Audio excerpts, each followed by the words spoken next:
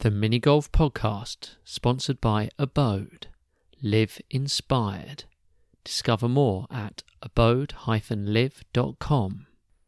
Welcome to episode 3 of the Mini Golf Podcast, part of the British Open build-up. With me, Mark the Force Chapman. Steve Sheila Lovell. Philippa waiting for a nickname Rose. Perhaps we should stick with that one. I can't quite like that one. Just constantly, no name. Philippa, no name Rose. Sussex Watts Open, done for 2019. Next event. Do you know what the next event is? No idea. Why not? Where have you been? Have you gone to a Nobody rock? gave me my mini golf calendar this year. Are you even a member of the BMGA? No, I'm an honorary one after winning the charity match. I think someone's pulling your leg there. I don't think honorary memberships exist, especially not for holing in one shot. Yeah. Your entire career is one shot. Yeah. You're not exactly getting Wonka's golden ticket. You only ticket. Need one shot to win. Well, you did on that occasion. You need at least 18. Yeah.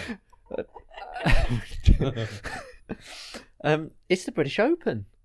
Okay. The British Open. Have you got some stats on this, Steve? Stats, it's the 22nd running of the British Open, which started in 1998 at Broomfield Park in London on the 8th of August.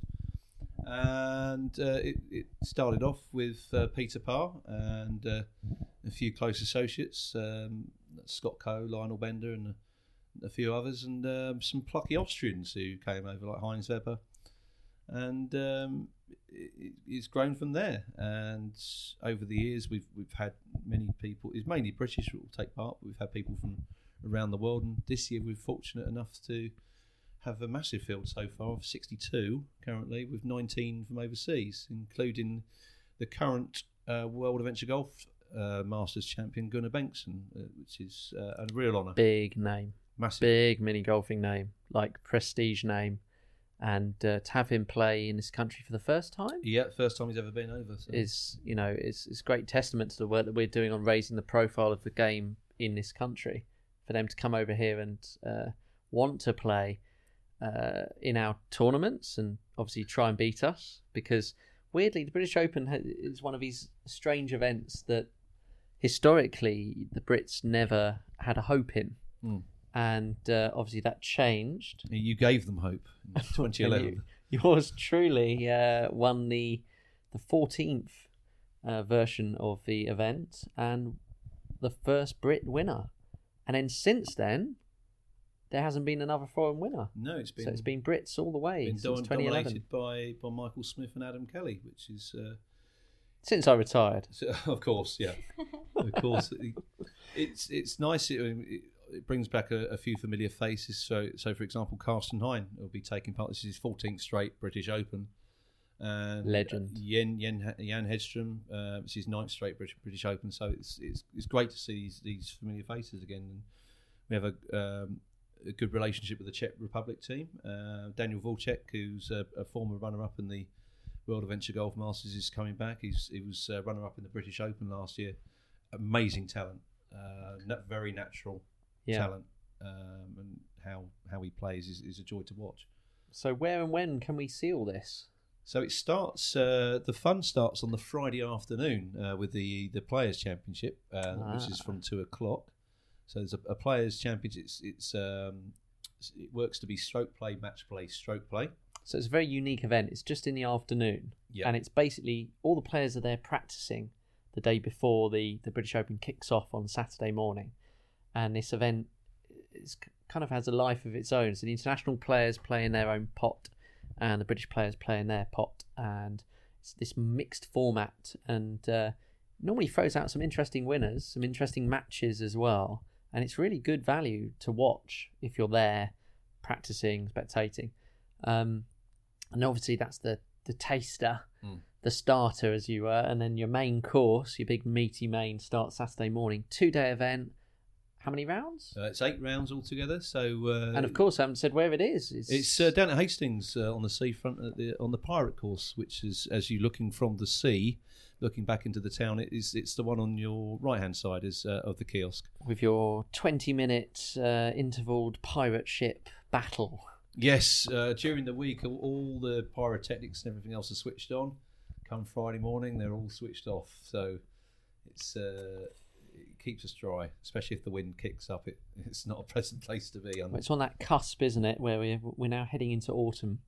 So potentially there's a bit of weather there, a bit tasty, especially in Hastings with the wind and the rain, and the wind and the rain together. I have to say that it's one of my favourite events. One of the 3 majors of the year here in the UK, along with the World Crazy Golf Championships and the British Championships, which is happening later on in Margate.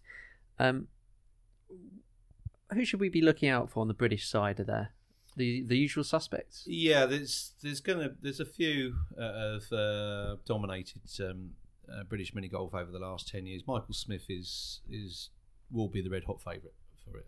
It's a course he plays very well. He plays all courses very well, but he just seems to have an Indian sign over that course, over everyone else. What's his name? His nickname? Michael's nickname is Hole in One Kenobi. Ah, okay. It's a genius name. Yeah, that's one of the best, actually. It is. You wouldn't naturally think of that. You have to be a Star Wars nerd to just come out with that. I think it originally came when he started. He joined Kent Mini Golf Club, and we had an online forum, and there was tradition at the time for us to just, as members of the club, to chuck names into this vault, and we'd sort of poll our favourites. So I think we bestowed the name on him, but I can't remember who originally suggested it. It might have been Tony Kelly. Might have been. I'm not sure. It's a tough name to live up to. Well, he's sure done that. He's done that very well, actually. Yeah, won't lie. It's probably gone to the right person, that one. So, but still, it'd be nice to see Adam play. Yeah, and his record in the British Open is exceptional. But again, it's about that course, isn't it? Yeah. The others I'd look out for. Will Donnelly has proved himself over the last few years in majors. He won the doubles with Michael earlier in the summer. Yes, he did. He retained his title with Michael. They are a formidable pair together. You put them on any course as a partnership, you're going to be struggling. You've got to play very well to beat them. But I'd say Michael was up there. Chris Wood had a very good British Championships there last year. I think he was either second or third, so certainly could be in the running. These names ringing any bells? No. So what do you want to know? Chris Wood. Who is Chris Wood? It's a member of the Wood clan. The Wood clan? Yeah, his father, Mark Wood, also plays. Executive committee member of the BMGA, British Mini Golf Association. Okay. He's a slightly rotund chap. Have I met avuncular. You probably have. You'll recognise him if I pointed him out. You go, oh yeah, I've seen him around. But Chris is a teacher by profession. He's very quiet on the course. Chris is. He's a thinker, isn't he? Chris is the thing. He's a person you cannot read how well he's doing it around. You have no idea how he could have a 27 and a 37 and have the same expression on his face. You would not know how he's doing it. It's I'm quite an emotional person on the course, like yourself, Mark. But I try not to get too into it. But there's certain people you can't read, and Chris Wood is definitely one of those. Yes, come on! So I think those two, Martin Greenhead's having a very good year at the moment. Now, he's one of those players that you watch him play and you think, he looks decent. He can putt the ball straight. He looks like he knows what he's doing. But I've yet to see him string 3 or 4 good rounds together at a tournament. And I can't Didn't do too badly at Hastings. Last year, the World Crazies. He was in the final group with me. Excellent tournament, excellent. But again, it just to me it feels like there's more there, and it's frustrating to watch him not fulfill what I think he can do. And he's one of those players. There's about 4 or 5 of them, probably yourself included, Steve, that are on the cusp of one of these major titles, one of these 3 majors. Now, obviously, the British Open is the second major of the year after the World Crazies, which yours truly managed to retain this year. 2-time world champion. And 1-time runner-up over here. Trophy's over here, actually. It's over there on the behind the British doubles 2016 one. Oh, okay, yeah. It's my name on that. It will be somewhere. 2-time doubles champion here. Oh, maybe. Okay. There we go. Trumped again. You come on. You're sitting next to a legend of the sport. Yeah, I suppose so. Three-time major winner. But there's a bunch of people queuing up to win a major, and it's all down to obviously putting yourself into position when either myself, Michael, or Adam, who are the big three players that still play regularly on tour. Well, they play regularly, semi-regularly now. Myself, Michael, and Adam. If they're not quite on it, who's there to push them? Who's there if they're having a bad day that can stick the knife in? Yeah. So I put you in that category. I put Marty in that category. Who James else? Rutherford. Oh, James, Absolutely. quality player. James, fellow lefty.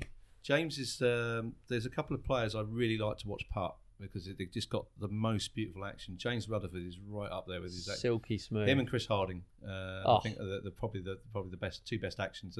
If you were going to teach someone how to putt, you get them to sit down and watch them for half hour. That is how you putt. Yeah.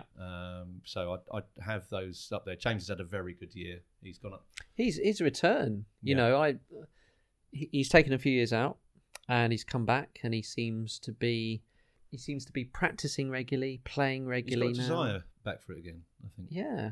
And I've had something to do with it. Maybe he's seen that it is possible to put some work in and come back stronger than you were before. And again, you look at the layout now, you know, Adam and Michael, they're not really pushing on. They're not improving. They're still there. Yeah.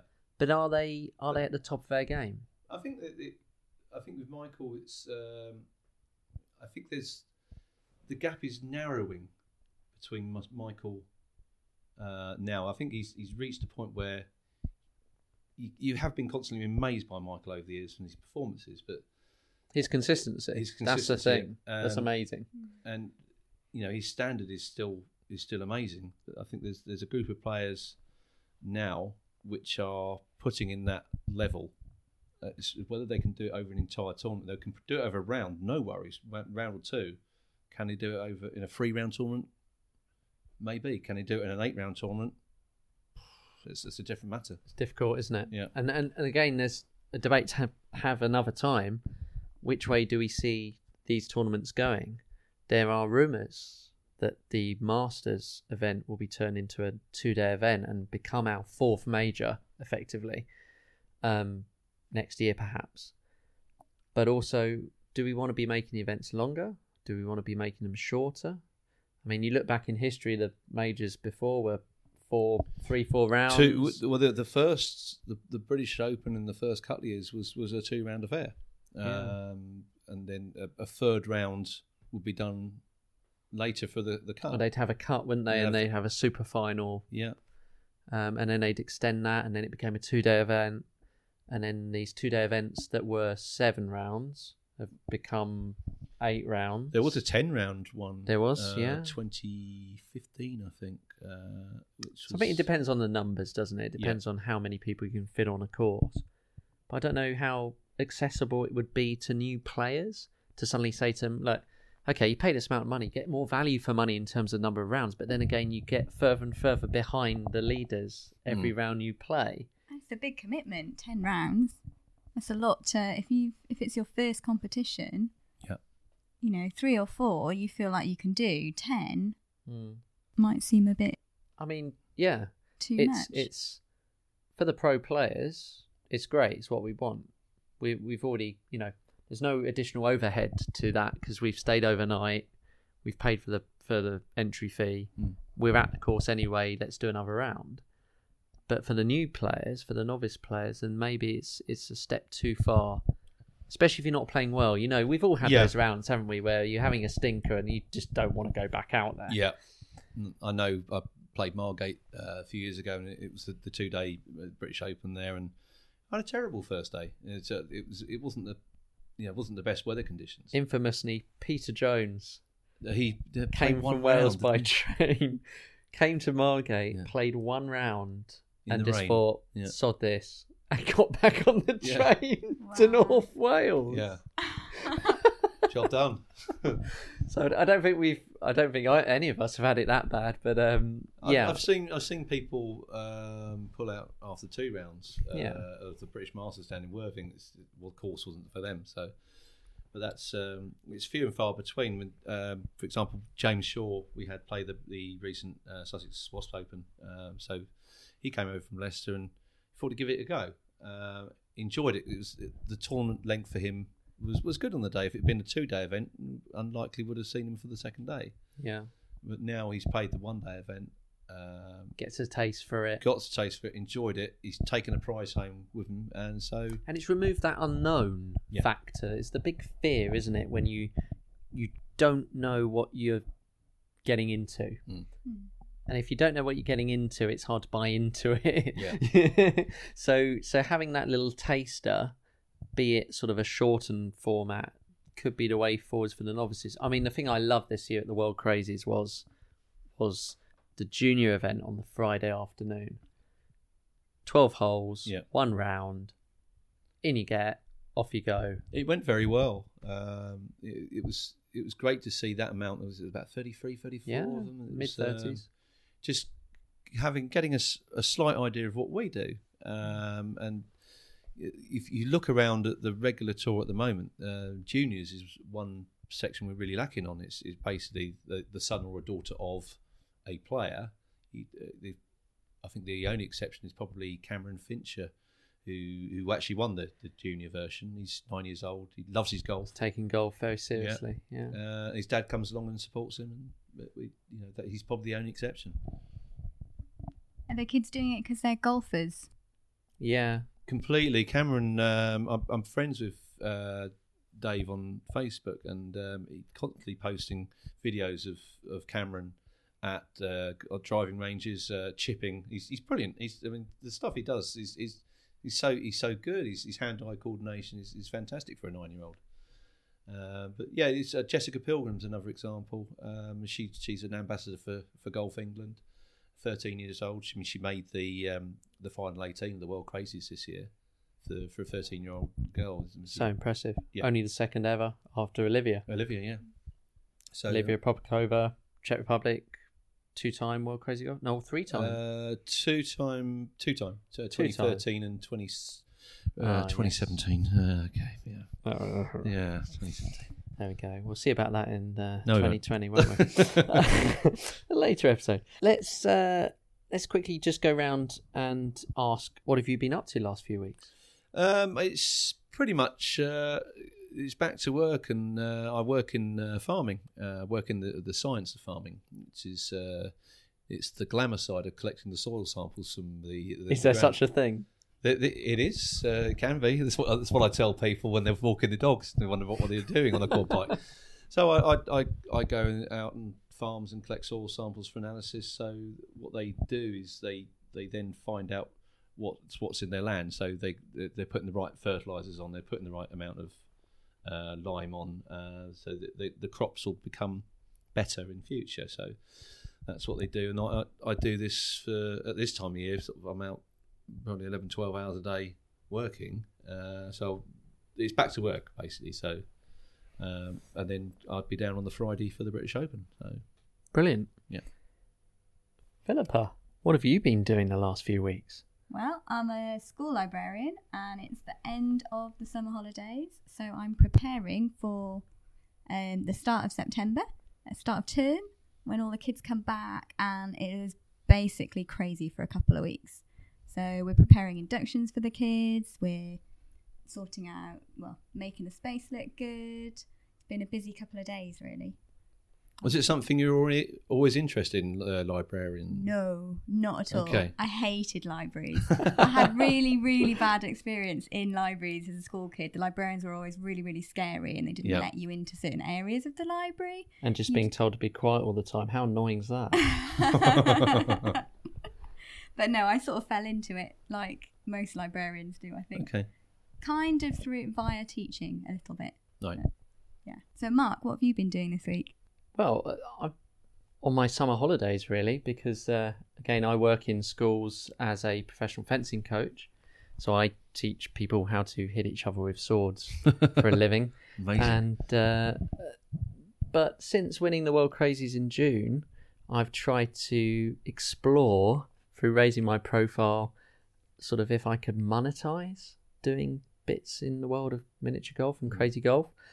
So that's led me to some interesting projects, getting a website, markchapmancrazygolf.com, and starting to charge for appearances of places, and also consulting for a business in London called Swingers. Yes, Swingers. Yeah. It's not what you think Not it what is, you think. but you know, Swingers Crazy Golf. You see, Yeah. if you add the end on, then it Yeah. makes more sense. Not peas in a bowl. So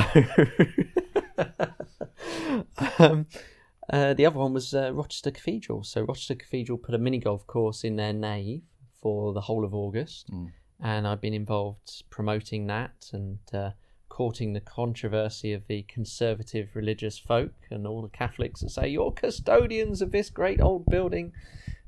Yes, so that's been an eye-opener.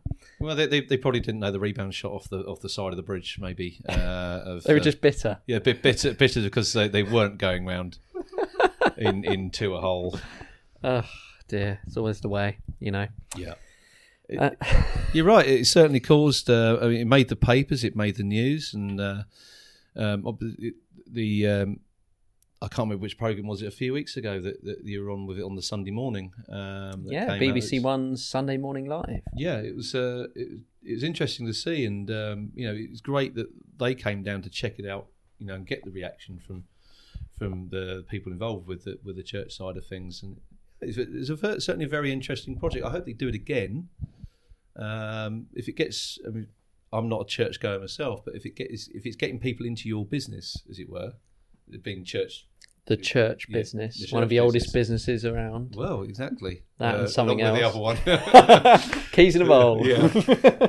So if it gets you into coming to find out what's going on through a medium, then more fair play to them. But I can understand why some people it goes against what they think. Yeah. But maybe they got to modernise. Well, someone pointed out to me at this event that the nave was always a community space, and in fact, back in medieval times, they used to have a cattle market in there. Oh. So they used to have all the sheep and everything walking around the nave of the cathedral. So this is nowhere near that bad. If they did that nowadays, all the conservative people would go, "What are you doing, ruining this place?"